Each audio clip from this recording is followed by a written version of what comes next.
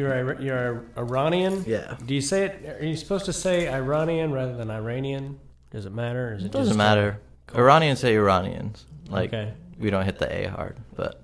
Iranian. Okay. Yeah. Well, I'm a big wrestling fan, and... Iron Sheikh. No, like real wrestling. Real wrestling. And like Iran's always great, like in the Olympics. Like college and, Olympics. And I went to the World Cup this year in... oh, nice. In Los Angeles, and those Iranian fans are freaking awesome. Really? I mean, there were more of them there than Americans, and they fucking love it. And super into it, yeah. That's our way, sport. I can cuss on this thing, right? Oh, yeah, you can do anything you want. Sweet. Wrestling is our sport. Like, that's all we have pretty much. We try to do soccer, but we always lose, so all we have is... like weightlifting and wrestling. It's because they don't cost any money, I don't know how much money Iran. Now I can't say it fucking right because you're like, no. You can say Iran, Iran, Persia, whatever. Anyway, it doesn't cost any money, and I don't know how financially well off Iran is in general, but It doesn't cost shit to wrestle or to lift weights. It's true, it's like put this on bar and lift. You kick his ass. So. You did wrestling in high school or in college? Are we doing this right now? Yeah, it's okay. On. I didn't know. I was like, I don't want to be wasting all this good shit on nothing. All right. Yeah, I wrestled in high school and college, and I started when I was 7 years old. And awesome. There's a lot of similarities between wrestling and stand-up comedy. Yeah, just with the crowd, kind of have to. Yeah, the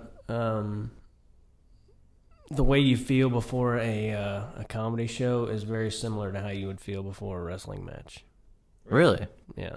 What? Same kind of nerves, the same kind of like when I was a kid and we would pull up to the school, be like, oh shit, it's on now. It's going down. Yeah. I'm going to weigh in an hour somebody's going to be trying to kick my ass. And, you'd get that feeling, you pull into the parking lot and you immediately felt like you had to poop. You're like, all right, this is going to happen, Yeah. And it was the same thing with going on stage when someone's like, you're up next or whatever, especially if it's like a surprise. Yeah.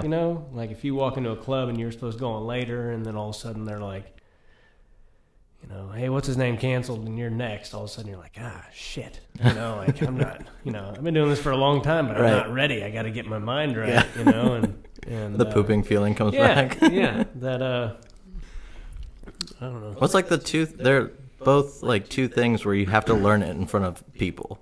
Like, you can't practice wrestling by yourself in your room, and you can't practice stand-up in your room. Like, you have to go out and kind of embarrass yourself, like, if you do bad or something. If you, practice moves on your pillow, it's not going to be the same. You're not going to get any better. You tie up with an actual person. Right. And it's the same way. People always want to ask me, how do I get into stand-up? And I'm like, what do I do? And I'm like, I always recommend this certain book, and I tell them to get on stage and do it as often and in as many different locations as possible, and they never want to hear that, They're always like, oh, well, what else do I do? It's like, well, that's it, dummy, it sucks, it's hard, I mean, it's fun, but it's also... What's the book that you recommend?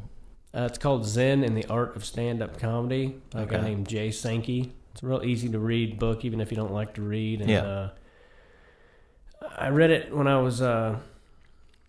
when I decided to do this for a living, I was still in college and I'd never done comedy, but I just sometimes that you can do certain things or that it's going to work out, as crazy as it may have sounded.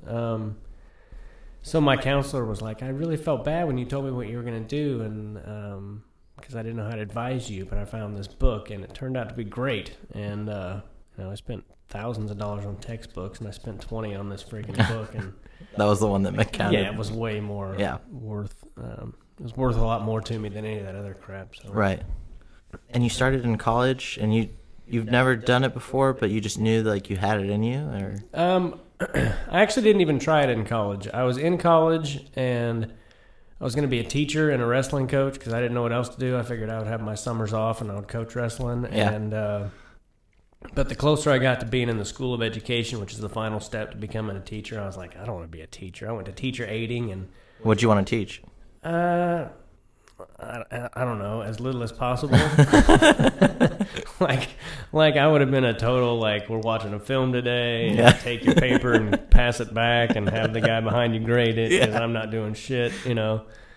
I don't think it's a profession you should go into as half-assed as I would have. Right. And I know how I am. I would have been like, well, this is the, you know, I would have been doing the bare minimum on everything. Yeah. You know, somebody else grading my papers, you know. Anyway, I got off track with what the heck I was saying. What the heck was I saying? About how you were getting into stand-up. Yeah. The closer I got to doing it, I didn't want to be... I was like, I don't want to be a teacher, and I did this teacher aiding thing for a bunch of junior high kids or middle school kids, and they were such assholes. I was like, this is what I'm going to do with my life? Like, I don't think so. Like, I'll freaking eat a bullet, you know? These kids are... Or I'll hit one of them, you know, because they're just... assholes. And, you know, they were playing this game one day, and I was like, I caught myself like trying to help the slow table like cheat. I was like 1864, and they're like, what? I'm like, God, these kids can't even cheat. Like, Jesus. And I was like, well, dude, if you're cheating and you know you're not gonna, you know. But then I started to panic because I was like, well, shit, I've got 100 and something credit hours. I don't know what else to do. And then a friend of mine, this girl, invited me over to her house, and we smoked some pot and listened to a Bill Hicks CD. And I walked home that night and changed my major the next day. Wow. That night I was like, that guy was the funniest person I've ever heard in my life. And at that point in my life, I had never heard of him, which to me meant I can do this for a living even if I never get famous, you know? Right. And sometimes I have people ask me, you know, or my high school friends will be like, I've got one in particular who calls me up drunk all the time, and he'll be like, Gaither, I tell my friends all the time, you're going to make it. You're going to make it, man. I'm like, well, I haven't had a day job in 14 years. Maybe I have made it. You know, what makes you the gatekeeper of whether I'm successful or not, or if my life was a total sham waste of time? Like, are you going to be there when I'm 78 and it didn't work out the way you thought I should have, and be like, well, Gaither, I was pulling for you. I know your life didn't amount to shit ultimately, but... you know, like, who the hell do you think you are, dickhead? You know? And he's always calling me up drunk, and I'll be like, Gaither, I want to do what you do. And I'm like, okay, well, go to an open mic night. He's like, no, fuck that. Hook it up. I'm like, that's not how it works, dude. It's not like, you know, freaking Walmart. I can't just tell you to come clock in, you know. Just on a referral system. Yeah, show up and give them the secret passcode, and they'll get you a uniform. You know, it's hard, man. What does he do that he wants to? Where his life is so successful. He's got one of those jobs where you don't know what the hell he does, and even if he explained it to you, you'd be like, okay, you know.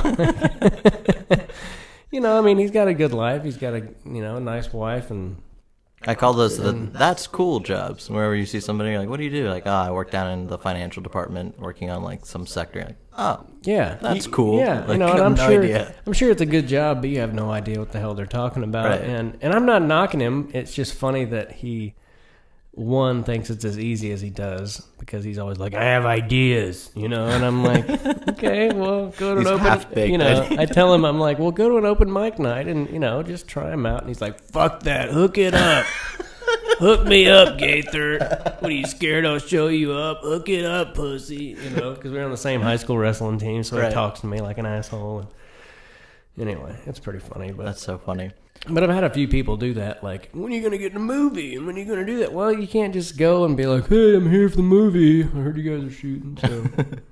I mean, my dream would be just to be like if I could just be a club comic and not have to do any sort of day job. Do you do stand-up? I've been doing it for about a year and a half. Awesome. Now, so I just started. Yeah. Well, trust me, when you get to that point, you'll have different goals after that. And you think that's your goal right now. Right. But, no, but to be honest, that's great that you're doing that, and that you want to do that. And it's how old are you? 22. So a year and a half. Yeah, that's the best part of it. The first couple of years when you don't know shit, and it's all just like trial by fire, and you just kind of, you know, I kind of miss those days. Once it becomes your job, like it became my job right at the 2-year mark. I was pretty. Oh wow. That's really quick. Pretty fortunate as far as I didn't have a lot of bills, and I didn't have anybody to take care of, and Yeah. I lived in my parents' basement apartment for the first couple of years that I did stand up. In the first couple of years, I didn't care about making a nickel. I just wanted to get good at it. Right. And one of my pet peeves these days are all these guys who have like a business card and they've got like a website. Headshots. I've seen a lot of headshots. And they've got merchandise to sell, Right. but they don't have one fucking joke. And I'm like, why don't you take about a year and just do nothing but open mic after open mic after open mic, Right. and then maybe think about getting a card that has your name and email or whatever. But Yeah. man, please. This shit is hard, Don't just come out and be like, hey, here's my card, because it's like, dude. I don't know, don't get me started on that. But anyway, the first 2 years, all I wanted to do was get good at it, and I started. And were you still? I saw on your Facebook you went to Kansas State. My dad went to Kansas State too. Oh, really? Yeah, I Did you wrestled for start 2 out years, there? and then I graduated from K-State. But yeah, I started in Kansas at Stanford's Comedy Club. Was that in like Coffeesville or? No, it's in Overland. It was at the time. It was in Westport. Okay. Yeah, in Missouri. Yeah. So Very cool. Midtown. Yeah, it was. Yeah. It was an awesome comedy club to start out at, and How was your first set that you went up and did? it went well. I had about 11 people in the crowd that I knew, my buddies and whatnot. Yeah. And but it went well. I was really ready for it, and I only had to do 3 minutes, and I practiced the hell out of it and all that, and it went well. And then it went well until about the first time I ever actually made money to do stand-up, which I made $8 at the Best of Kansas City on a Tuesday. And I did like 11 minutes, and I don't think I got a laugh until my last joke. And I was ready to quit that night. I remember going and sitting in the crowd and being like, I have a college degree, and I've been funny my whole life. I don't need people staring at me, telling me I'm not. Fuck this bullshit. I don't. I'll just quit. And, then a guy named Brian Burgess walked in, who's the funniest guy you've never heard of, and none of us had done well that night. Chris Porter was actually the headliner that night because he's from Kansas City too. He started about a year ahead of me, and he was the headliner. But none of us did enough time. Like Chris had only been doing comedy like a year, maybe a year and a half or two, and I'd been doing it like six. Not even 6 months. Anyway, he had been doing it like 6 months. Right.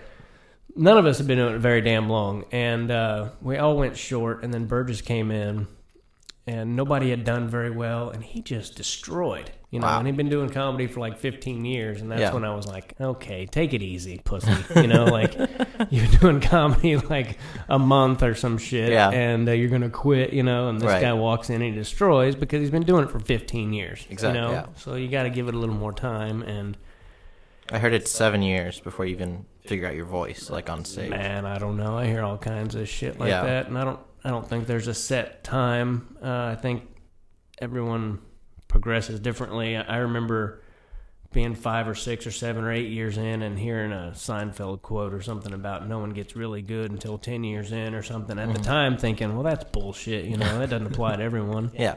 And now I've been doing it 16 years, 14 years for a living, and I'm like, you go through phases and you're like, oh, well, now I get what they were saying. Like, I'm just now starting to, really become me, Right. And the other night, someone paid me a compliment and said I had found my voice or something, and I was like, well, I don't think I have completely, but I think it would be kind of boring if you had it just all figured out. But even Bill Burr, who I consider, and anybody who knows anything about stand-up considers him to be in the top 3 or 5 at the, It's like him and Louis. on anybody's radar, Bill Burr's in the top 5. And if he's not, you're a fucking idiot. I don't want to be in a comedy room. I don't want to talk to you, Like, you're stupid if you don't.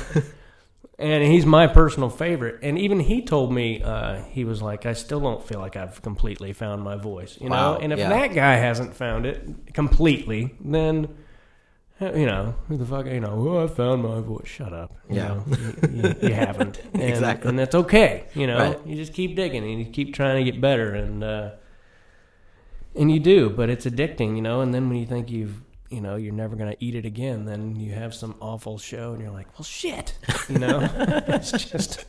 It brings you down a little. Yeah, and I think every level you get to, everybody has that moment, you know. But you do have a pretty distinguishing voice. Like when I used to work at the Comedy Magic Club, I could not even look at the stage and I knew you were on. Like there's a presence. Like, did you have that voice like pretty early on figured out? Because right now, like a year into stand up, I'm just ripping off kind of my favorite comedians.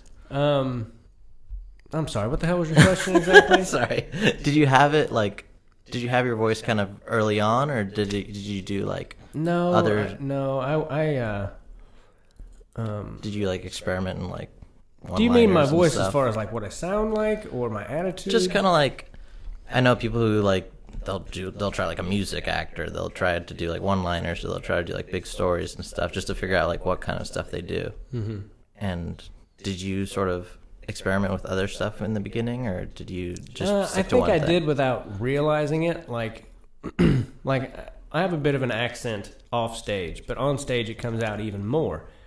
And I've had people be like, "Are you faking that?" And I'm like, "No, it's just how I talk on stage is slower and more, you know, I don't know. For some reason, when I'm talking into a microphone, it slows down my voice and I sound more Southern, I guess." And but to answer your question, which I feel like I'm doing horribly right now, I still don't feel like I've found my voice. But in the beginning, God, I'm taking forever to answer this question. No. In the beginning, I found a tape of the first time I ever featured not too long ago at a club, and they paid me $400 for the week or whatever, and I thought it was so awesome and all that. Where you're at right now, where you think it's a, you know, I'll tell you a story in a second. Don't want to forget, but I still don't feel like I found my voice to answer your question. You might need to edit out this whole chunk. No. It's crap. I apologize. No. Well, that's good to know as somebody who's starting out, is where it's like you got to keep just doing it, and eventually you'll figure something out, I guess, on stage or just listening to tapes.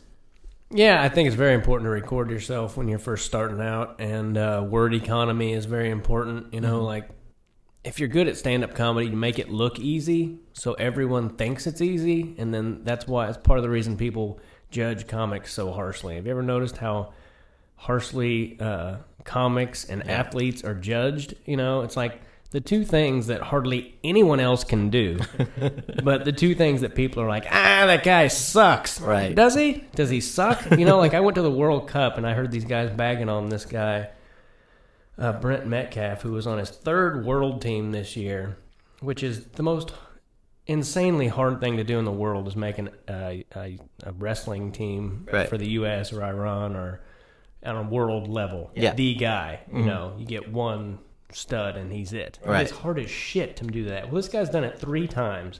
He was like 225-0 in high school. Wow. He was a 2-time NCAA champion, 3-time finalist. And these guys are like, this guy's shit. They need to get so-and-so in there, and he'd bring home some hardware and blah, blah, blah. And I wanted to slap this guy. I was like, are you fucking kidding me right now? Like, that'd be like going up to an NBA player and be like, you can't ball, you know? Like, well, I think I can, you know? That's like, my favorite, when you're at a baseball game or something. Like, come on, you're supposed to hit that. It's like, are you serious? The guy just threw that ball at 99 miles an hour. Yeah, like, I mean, and comedy's the same way. People... I think it's because everybody has told a joke once in their life and everybody has played a sport, so they feel like they can somehow heckle or whatever. But nobody heckles during like a principal's speech or like during a congressman's speech or anything like that, because they've never done anything like that. Yeah, and it's, you know, boring as shit. I know, exactly. What was that story with when you made the $400 for that week? No, I didn't make $400, but I remember the first time I emceed on the road. It was at Sioux Falls Funny Bone at the time. It's not even there anymore. And I made $150. I made $150. Pauly Shore made $30,000. What? To headline that week, 6 shows. My God. And my friend James Johan made $500 for the week. And I remember being like, dude, you made $500 telling jokes? And he looked at me like, because he'd been doing it for 10 years at that time. And he's like, yeah, you know, like, fuck you. You know, but at the time I was like, dude, $500? You made it. To tell jokes? Yeah, you made it, And then you get to that level, and then now someone offers you $500 for 6 shows, and you're like, yeah, go fuck yourself. But at the time, you never think, right. You're going to do that. So. And you were on the road 2 years in, or were you playing clubs 2 years in?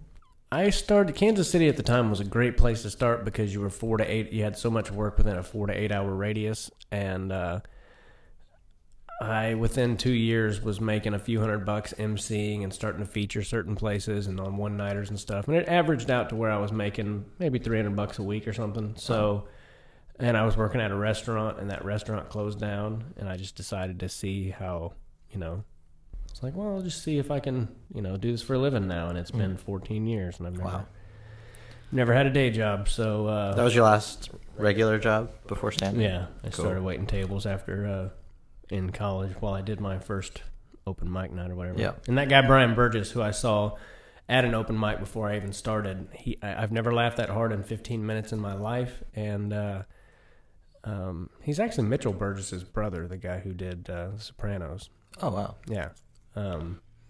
So very talented family, but I've never laughed that hard in 15 minutes in my life. And I looked at my brother and I was like, man, that's how I'm talking about. Like, that's how funny I'd like to be someday. And now sometimes I have those moments and I'm like, oh, you got to step back and realize that, I do this for a living. Like if I don't want to do shit today, I don't have to, and no one can tell me not to. Yeah. I mean, I try to do something positive every day, but if I don't, fuck it.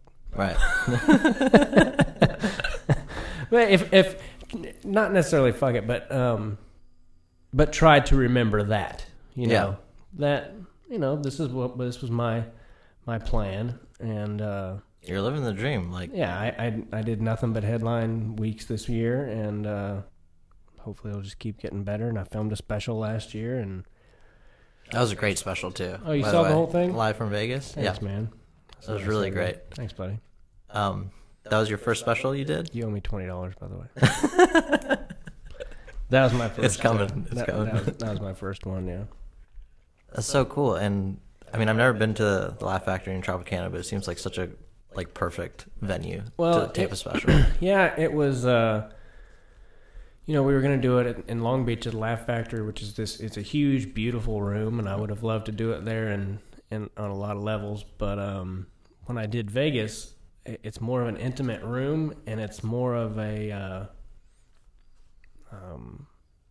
the crowds are kind of a mixture of people throughout the entire country. Yeah.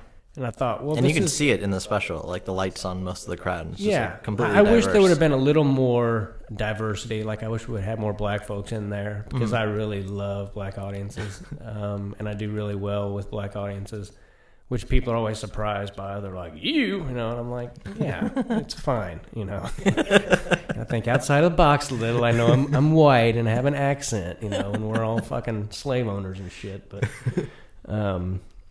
Yeah, it's funny that people don't think I can pull. They're like, "You really with a black audience?" I'm like, "Yes, dummy." I'm rambling like a motherfucker today. All right, what was I saying? No, about how you wish the audience was more diverse. Yeah, I wish there would have been a few more black folks, especially in there. But I had a lot of fun, and it's people from all over the country, which is who I've been playing to for the last 14 years. Yeah. So that's part of the reason I wanted to do that, and. I'm proud of it. I would like to. I'm in the middle of writing another hour, and it's hard, man. It's funny when people are like, "So what do you got? Like a new 40 now?" And I'm like, Yeah. I suppose I could stand up there and talk about shit for 40 minutes and make about half of it funny, but and it's not. That's really hard. So all the material from the specials, you're kind of pushing that aside to get ready for a new one, or? Well, I would love to tell you that that's the case, that I've just dropped all of it, but I still, when I headline a room that I've never been to, I have to do a good job. I can't be going. Right. I can't go in there and experiment. Like, I threw away my hours, so here's all my new shit. Thanks for the nice paycheck and the stage time to do my open mic when you're trying to make a living here, you fuckers. So I have to go and do a good job. But I've been doing a good job lately of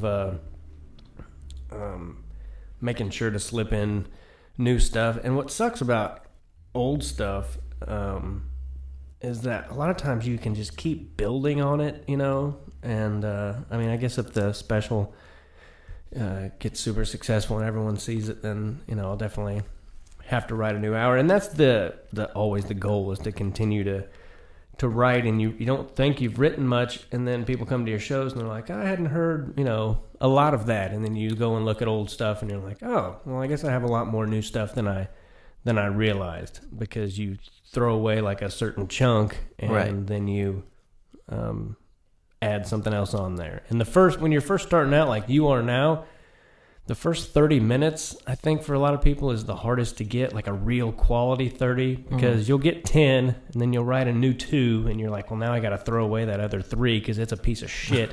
I can't have that next to this. Right. So I've got to do, you know, I can't in good consciousness do that unless I have to stretch and do 20, and then I'll throw that in there. That's what I think it should almost be like, my hat's off to you for starting out in LA, because it's a bitch, man. It is a really, really hard place to start. I actually started in San Francisco when I went to school up there. Okay. Way easier. Yeah. Like, it was totally relaxed. I came here, I tried to go to the Comedy Store a few times, and it's just like, oh my God, everybody's trying to do stand-up. Like, well, yeah. Highly competitive. There's so many people that, frankly, shouldn't be even allowed. It's like, can you just... This is hard enough. Can you quit clogging it up for everyone and get the fuck? You have no ability. I saw a guy like literally got like pulled in with an Uber or something like that. Got out of the back of the taxi, came with like his shirt and tie, and I just overheard him talking. Like, he put his name on the list too, and he's just like, "Yeah, I just got off of work, like at the like law firm." Or I'm like, "Get out of here, man! You already made it. Like, you work at the law firm. Like, you just like got your name on this lottery, and now I have like less chance." Yeah, I mean, you know, anybody has the right to try it. It's just... But the hobbyists are like, when you see them, you're like, damn, like just one more name. Yeah, I mean, it's a hard town. I moved out here. I'd been doing it for 10 years, then 8 for a living, and I was, you know, headlining at least half the stuff I did, and, you know, headlining certain improvs and funny bones, and, you know, and then I came out here and was just treated like such a jackass, like, you know, get in line behind all these shitheads who've never done anything. And it's like, it's very kind of humbling, and it kind of, you know, makes you a little angry at first, but you got to get past all that shit, because, you know, there's just too much competition. If you don't want to be here, well, then fucking leave. Yeah, exactly. It's a simple solution. Yeah.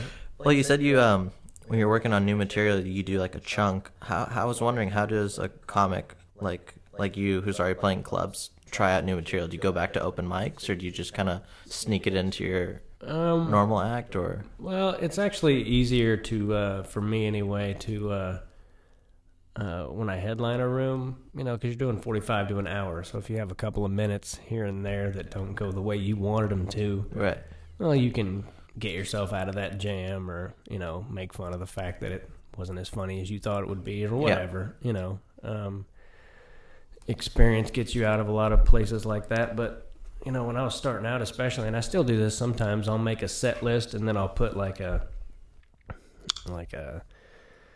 star or a check mark or something where I want to talk to the crowd a little bit about, you know, to try to work something out, or if there's something that I want to work out, I'll wedge it between two things that are really strong, so it's not as glaringly, you know, like if you do something that goes really well and then you do something that doesn't do that well, as long as you follow it up with something that does, then, you know, there's all these little tricks, and audiences aren't going to walk out of there going, well, he did lose him from the 17 to the 19-minute mark, you know.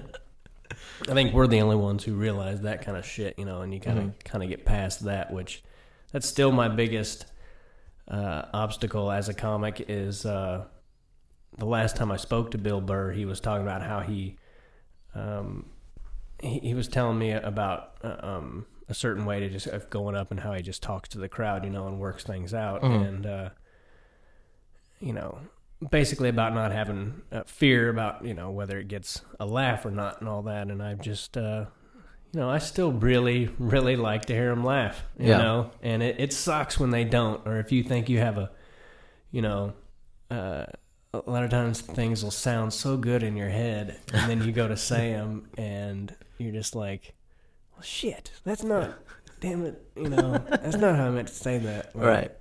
Or sometimes 2 words will change a joke or make something funny, or if you forget those 2 words or put them somewhere else, you're like, there's so much to it, Yeah. There's so much to stand-up comedy that people just don't know. People have no idea. They think, there's a rhythm to jokes, and if you mess up or forget a word, like, that could throw you completely off. It's like a song. You Yeah. know? Sometimes and especially with my particular style, sometimes a waiter could drop a tray, or someone could clear their throat at the wrong time, or sneeze, or and it can fuck up a joke. And yeah. Like, and sometimes no one knows it but you. Mm-hmm. But you hear that. You hear that you got 3/4 of what you normally would. Right. Your ear just hears it. You can come off stage and people are like, "Wow, that was great," and as a comic, you're like, "That sucked."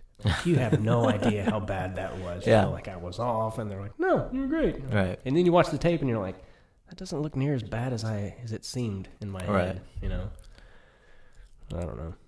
It's like the worst fucking podcast you ever had. This is the best podcast I've ever had. Liar. You're going to have to edit that out so you don't piss me off. No, not at all. But to go back to the special, Russell Peters introduced you on stage. Yeah, it was nice of him. Awesome. You guys are buddies? Yeah, he made it. We met at the Comedy Store a couple of years ago, and opened for him in Boston at the Wilbur Theater. Oh, cool. And we were just talking one night, and I was like, "Would you mind coming out and just introducing me?" And he was nice enough to do that, and did a set up front, and we edited it down to about 3 minutes. But he did like 10 or 15, and he's just out there crushing, and I'm like, "All right, take it down a notch," like I His get it. Pi Gow jokes were like, I get it. You're a bad motherfucker. We know you made $500 billion last year, touring the world, selling out arenas. Yeah. Thanks for coming out, but can you not kill it so fucking hard in front of me before I do this? But no, it was great of him to come out, and shit.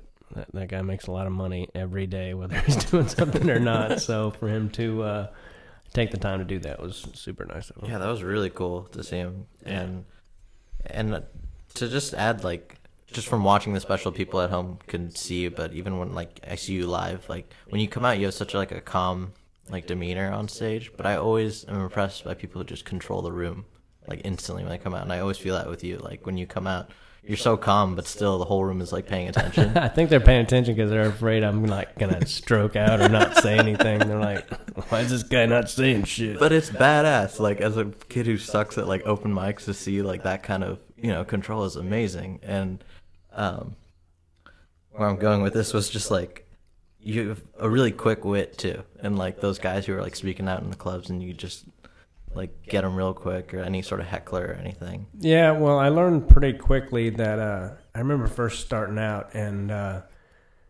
being amazed by people who were good with hecklers, like that guy Brian Burgess, and he just shut them down so quickly.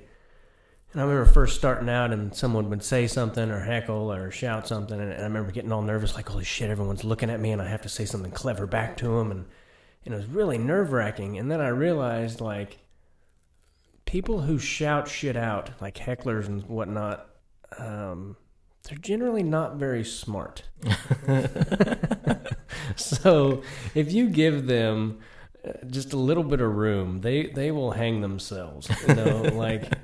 And I make them repeat themselves. Yeah. And a lot of times they won't even say it back. Right. Or that a lot of times that gives me just enough time to formulate whatever, and it's really like, and especially as long as I've been doing it, it's almost like it's almost like a boxer fighting like a special needs kid. That sounds really awful. That sounded bad. I didn't put that image in people's head of some really game descriptive analogy. Special needs kid just slugging away, and I'm like, "Well, I told you, boy, I'm a professional now." You got that down, so you need to just. All right, take it easy. Just let him do what he's gonna do. But anyway, what was your worst like heckler experience? Like the weirdest shout out or I don't know. I had a lady throw a purse at me one night, and where was that? It was in Kentucky somewhere. I forget what room I was working. She just threw it? I think it was in the Comedy Caravan in Louisville, Kentucky. Yeah. No, she was in the front row, and she was. I said something that made her mad, and she threw a purse at me, and I was like going through it on stage. Yeah, what's the point of that? This is when I drank a lot, and I'm pretty sure I was drinking that night, and I was like looking down for some reason, and she threw a purse at me, and it missed me, and then I was like going through it, and they were like, "Oh, you better give her the purse," and I was like, "Okay, take it easy." I almost got in a fight, but yeah, it's pretty funny. I love how that's her like first instinct to just throw all her money and possessions at the person. She was like asleep, and she like picked her head off the table, and she was like, "I ain't no racist," and I'm like, "Okay." That's what every racist person. And then she threw a pillow or her purse at me. Right. But it was just completely out of context. Like there was no reason for her to say, "I'm not a racist." Yeah. She just like woke up, and that's what came to her mind. What was like your best like zing or? Well, my best zing. You're funny. What are you, 90? What was your best zinger you ever did in your whole career? What was it? What was your best zinger? Give it a 9. The best 10 minutes of my career was in Dayton, Ohio, and if I had that on tape and would have put it on YouTube, I probably wouldn't be sitting here talking to you right now. I'd probably be on a tour bus somewhere. What happened? I was doing the Dayton Funny Bone, and I was featuring for Bruce, and so it's sold out, all black audience. I'm killing all week, having a great week. It's Sunday. It's sold out again. I'm having another great show. Just one of those really fun weeks to be a comic, you know. I'm doing like 25, hot-ass crowd. So Sunday night, packed. There's a empty table up front, and there's a half-eaten steak, and it's just a little two-seat table, two-top table with a half-eaten steak, and nobody's sitting there. And my whole show, I'm thinking in my head, why is this half-eaten steak just sitting there at this empty table? It's packed. But I'm doing my show, and then I've got about 5 minutes left, and in walks the gayest guy God ever made. This guy is wearing a half shirt. It says "Sister for Rent" on his shirt. It's a half shirt, you know, showing his entire stomach. He's got these little jean shorts on. And, in Dayton. And I had seen him earlier, and I was just like, wow, like, that guy is, you know, leaving no doubt about, you know, how he feels about things. Good for him, whatever. And so then he comes walking into the room, and he's got this big black woman behind him. And he sits down, and all of a sudden I go from killing to nothing, you know, because everyone sees him come in, and he sits down, and she sits down, and I go, you know, you just fucked up my joke, right? And he was like, what'd I do? You know, and I go, well, everyone in here saw you sashay in here, and they knew if I was any kind of comic, I had to say something, you know. And then the lady that he was with goes, you leave her alone. And I was like, her? I just saw her in the men's room. And it starts this like 10-minute thing, 5 or 10 minute thing between her and I, where I am just smashing her. Like, which her? The lady. Okay. The big black woman he's with. She is getting pissed off. Like, I'll come up there and kick your ass, motherfucker. and I was like, girl, by the time you get up here, I'll be in the office cashing my check. And it's just 10 minutes of shit like that, like her lobbing it and me just knocking it out of the park. But the audience, you know, all black crowd is just going crazy, smashing the tables, you know. Oh, you a crazy motherfucker! You a crazy white boy! You know, and just going nuts. Yeah, fucking making so much noise, and people were like coming from next door in the bar to see what's like, going on. what the fuck is going on in there, you know. And I came off stage, and man, I was high for 3 days. Just like, wow, that was, That's amazing, yeah. Yeah, and nothing fucking came of it, and I didn't have any, I didn't tape it, so now it's just a story. But man, it was just one of those things where you're like, sometimes you have those weeks or those sets or whatever where you're like, I can never do anything else with my life. I peaked too. Yeah, like I just mean like I could never have a normal, job. Like every now and again, I'm like, fuck this, I'm just gonna quit and blah blah blah. And then I'm like, really, are you? What are you gonna do? Like the other day, my buddy's talking about like, I got my second interview, and if I do well on that, I get a third interview. And I was like, fuck that. Fuck that. Like, I can't imagine, like, fuck that. Like, just sitting down and being like, so, if you had an apple and an orange, what would you eat because it's Tuesday and fuck you? And there's a right answer. Yeah. I can't remember one of the questions I asked him that he told me. God, what was it? That shit about, like, name 5 things that you wish were better about you. And he's like, my friend's like, I'm too much of a good listener or some, some... Just lie. Yeah, some horse shit, like, sometimes I care too much. Like, I do, yeah. That's like a boyfriend, girlfriend. Like sometimes I care too much. Go fuck yourself. Oh, that's great.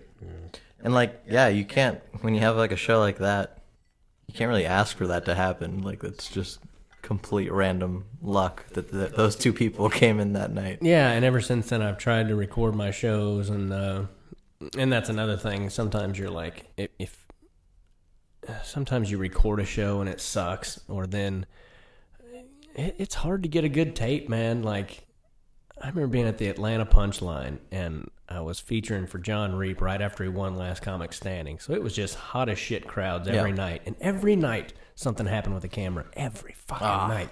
And on Sunday, I had probably the best show of the week. And I was so excited to see that tape. And I walked upstairs and someone had bumped the camera and I had filmed the wall for like the last 15 minutes. And stuff like that has happened. I mean, I have 100 stories like that. Yeah. And so sometimes you're like, should I tape this? And you're like, no, I want to guarantee I have a good show, so I'm not going to tape it. Just not worry about it. Yeah. Yeah. So. And you've also done a USO tour, and you went to Korea? Yeah, I did go to Korea. Like a couple years ago? Or? Yeah, it was way too quick of a trip. I literally, I was in Kansas City, and had to go all the way to L.A., and then fly to Korea, and then get on a bus for 4 hours, and I was literally there for 2 days. And so I would like to do more of that kind of stuff. But was it like a really cool experience getting to perform for the troops? Yeah, and sometimes the depending on where you work and all that, like a lot of times they'll have a lot of rules, and like you can't talk about this, and we don't want you to talk about this and that, wow. And you're like, well, shit, you know, like. You just cut away a lot of the shit I want to talk about. Half my act. I did one, and the guy before me went up and did everything we weren't supposed to do, and I was like, well, and then they're like, now please welcome this butthole who's going to come out and do a bunch of shit we told him, a bunch of sanctioned stuff, and I come out and it wasn't all that fun, and I was like, well, it's because I stuck to the rules. This fucking butthole, Butthole is a good. Is a good word, by the way. Any like third grade cuss word for like the real thing is like classic across the board. Fucking butthole, that guy is. Butt munch, butthole. It's all good. I loved on your YouTube channel. You had some videos. You did like some pranks and stuff. Yeah, I'm gonna put a lot more effort into promoting those. Yeah, and I love stuff like that. And That's doing great. more because I've got one on there that. I had one on Walmart, and for some reason I broke some YouTube law and they took it down, but it had over 100,000 views, and I've got one that's got a... Was that with the Donald Trump book? Yeah. That's a great one. I had 100 and something thousand at one point, and I broke some YouTube law and they took it down, and now it's got like 900 or some shit.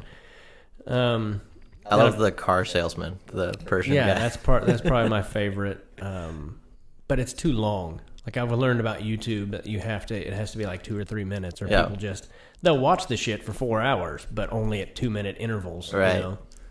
For you guys listening at home, it's a great sketch. He just goes up to this Persian car dealer guy at night with a bottle in a bag. He wants to test drive one of the cars. Yeah. He's like slurring his words, and the guy won't let him do it. I pretend I'm drunk, and I'm like, "Come on, man!" I'm trying to offer him $80. I'm like, I got close to $80 on there. Let me use it. Typical Persian guy's like, "Come on, buddy, I would let you drive." Yeah. Just being a businessman. Yeah, he was actually pretty cool about it. But I've gotten lazy, and I haven't put one up in like a year and a half, and then I go on the road for a while, and before I know it, it's just been forever, and I haven't done shit. But I want to do a lot more of those, and see if I can't just make myself a draw, like I'm starting to sell some tickets, and like I said, all I did was, I headlined a lot this year, and that's all I did, and that's all I plan on doing from here on out, and I've closed a lot over the years, but now I'm finally starting to sell a few tickets, but it's freaking hard, man, to sell tickets anymore. It's, and a lot of times the people who sell the tickets aren't the best comics, So then a lot of people that go to see those guys are like, well, shit, why would I pay to go see this guy when I paid all this money to see so-and-so and, he sucked. Like, well, that's not how it works. A lot of times the funniest guys are people you've never heard of, Like if there's a reputable comedy club in your town, then you should go check out the headliner no matter what their name is. Because chances are they're really damn good. It's not... life isn't fair, and I'm not trying to bitch about the comedy business or life as a comic, because there's way too much of that going around anyway, and there's, if you don't have an answer, then just shut up. But it's really hard these days, too. There's so many mediums and so many cable channels and internet and it's really hard to stand out when it's spread so thin. Yeah. And there's so much free shit. Right. Like people are always like, why would I pay $2 for that when I can watch this for free? But it is strange. Like, I'm a comedy nerd, so like I know all of them. But like when I talk to my friends, even like Bill Burr is like an indie comedian. He's like huge to me. Like he's the best guy there is out there. Yeah. And like, oh yeah, I think I've heard some of his stuff. Like, what do you mean you think? Like he's if he would have been doing what he's doing now in the 80s or the 90s, I mean, he would be household. There would be, no one who didn't know who he was. And why do you think that is? Is it because people...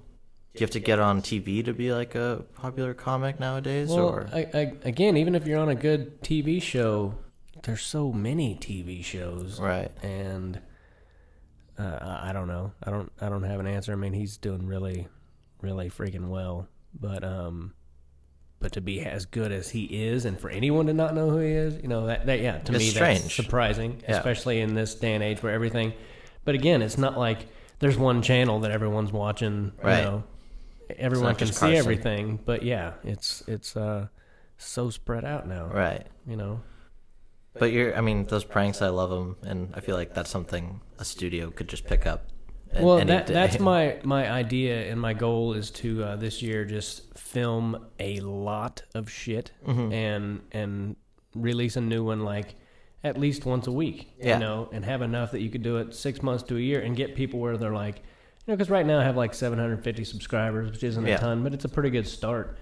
And if I'm churning those out and putting a little bit of money into promoting it and all that, I mean, I've seen some crap that has millions of hits, and you're like, well, how about if you just put something out on a consistent basis that was funny, Like that drive-through thing I did with Miranda. Did you see that the one? Del Taco one? Or? Yeah, great. That one is Miranda. Yeah, I mean, some of the compliments I've gotten on there are like, dude, I've been watching YouTube since it started, and this is the funniest fucking thing I've ever seen. And I'm like, we were just fucking around. Yeah. It's the perfect idea for a show if any studio would ever pick it up, because you can still go on the road and just have a camera crew with you and just do it from the road. And if I could just become a draw doing some shit like that, and then, I've already, I've got an hour of solid stand-up material, and, if I could just become not only a headliner, but a headliner who sells tickets,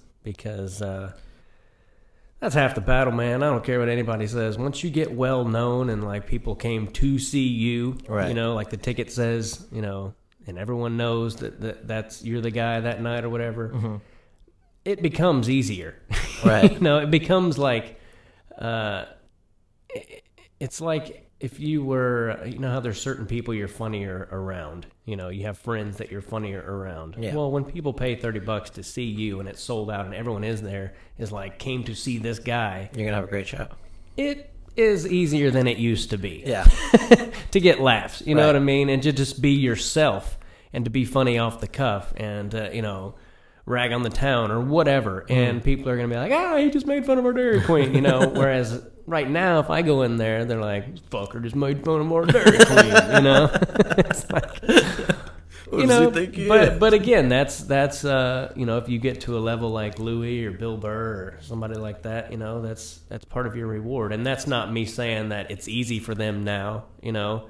If anything, guys like that who genuinely cared, and someone as awesome as Bill Burr who doesn't think he's completely found his voice yet, you know, guys like that are few and far between as far as being able to come up the amount of material they do and all that. It's not as easy as people think, you know. It's like mind-blowing how fast like Louis and Bill Burr and all like Chris Rock go through like material. It's like, geez, like they're machines. Yeah, well. But, I mean, to keep going off the prank stuff, and did you do a lot of that, like, in college or in high school, like, prank phone calls? Like, is that how you kind of figured out you're funny, or?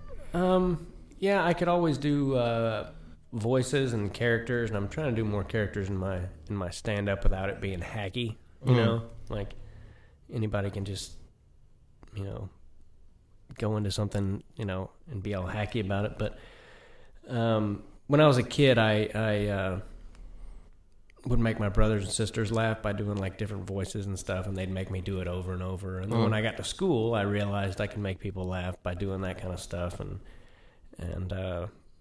being a smartass and all that. But I was kind of quiet, you know, for the most part, and then I would pick my opportunities. Yeah. And I would.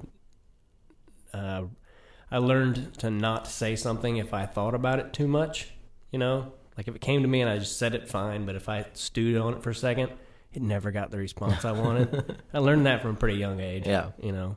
And even now, I'm in my 30s, and it still holds true for the most part. Even on stage, if I think about something too long before I say it, it never comes out the way it, right. You know? Yeah. It's bullshit at that point. It's like, oh, I just thought of a funny bit. Here's something funny. Fuck you. It never comes out the way you want it to. Yeah. You know. Do you write like consistently every day, or do you write on stage most of the time? Or? I find it usually is funnier when I write it on stage. Yeah. Like it's difficult for me to sit down and write out like the perfect joke. Like, after I've done it, then I could write it out and make it tighter, try to take out words or whatever. But usually I'll try to just say something on stage, and then I'll try to keep saying it just like that. And then I'll figure out the best place to put it. And then sometimes you'll do a joke for like a couple of years, and you're like, and then you finally find the right place to put it, or you take out 2 words or add 2 words or whatever, and all of a sudden the joke that was just kind of, you knew it was funny, but there was something wrong with it.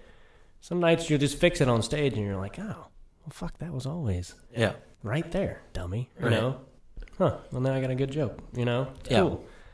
So, no, I don't. I try to sit down and be disciplined about it and all that, but it's not easy for me to do. Yeah. I do some call-in characters for radio stations, and I write those out on my computer because I need them to be as tight as possible. I pretty much just read them off my computer. For like Bob and Tom show? Or? Just various radio stations throughout the country. Yeah. And that's my... that's an awesome job. Yeah, I'm just going to have... That's... and I'm just going to... My main source of payment from them is that they're just going to say my name a lot and say good things about me and telling people to go to my YouTube and all that. And some of those videos are pretty funny, and we didn't really put any effort into those. And as far as, like, you know, we didn't pull out of pre-planning and doing all that, but it also reminds me, like, this is supposed to be fun, you know? Like, once you start doing comedy for a living, you lose sight of that a lot of times, you know, and it's supposed to be fun, you know, period. Awesome. Well, thank you so much for coming. Yeah, I feel like it was the worst podcast No, ever. that was great. On my end. Like, all I did was ramble and answer questions halfway, and then I'm like, yeah, fucking one time in Poughkeepsie, I like bubblegum and shit. So, I don't know. Thank you so very much for Yeah, coming. thanks for having me, buddy. It was fun. What shows do you have coming up in the future? This will go out on Monday, so. I just got off the road I did 32 shows last month. Oh, wow. So I did a lot. I headlined Vegas, which took up 14 of those shows. So it was a long month. I'm going to answer your freaking question. There I go again. I am headlining Harvey's in Portland, Okay. the 16th through the 19th of October, and I've always heard awesome things about it. So I'm really looking forward to that. And then I have a surgery on my shoulder, so I'm going to take it easy for most of the rest of the year, and then What did you do to your shoulder? just wear and tear, wrestling, and getting old, and You're still wrestling? No, but I did for a long time, Yeah. and now I do a lot of, push-ups and that kind of thing to stay in shape. I don't really lift a lot of weights, but so yeah, that's Great. So Harvey's in Portland Yeah. on the 15th? 13th through the 16th. I'll 13th be through there. the 16th, Thursday perfect. through Sunday, 7 shows. Awesome. I got some friends in Portland. I'll make them go for sure. They're not. Thank you. No, they will. Thank you so much, You Tim. fucking lie to me already. Thank you so much. Yeah, thanks for having me, buddy.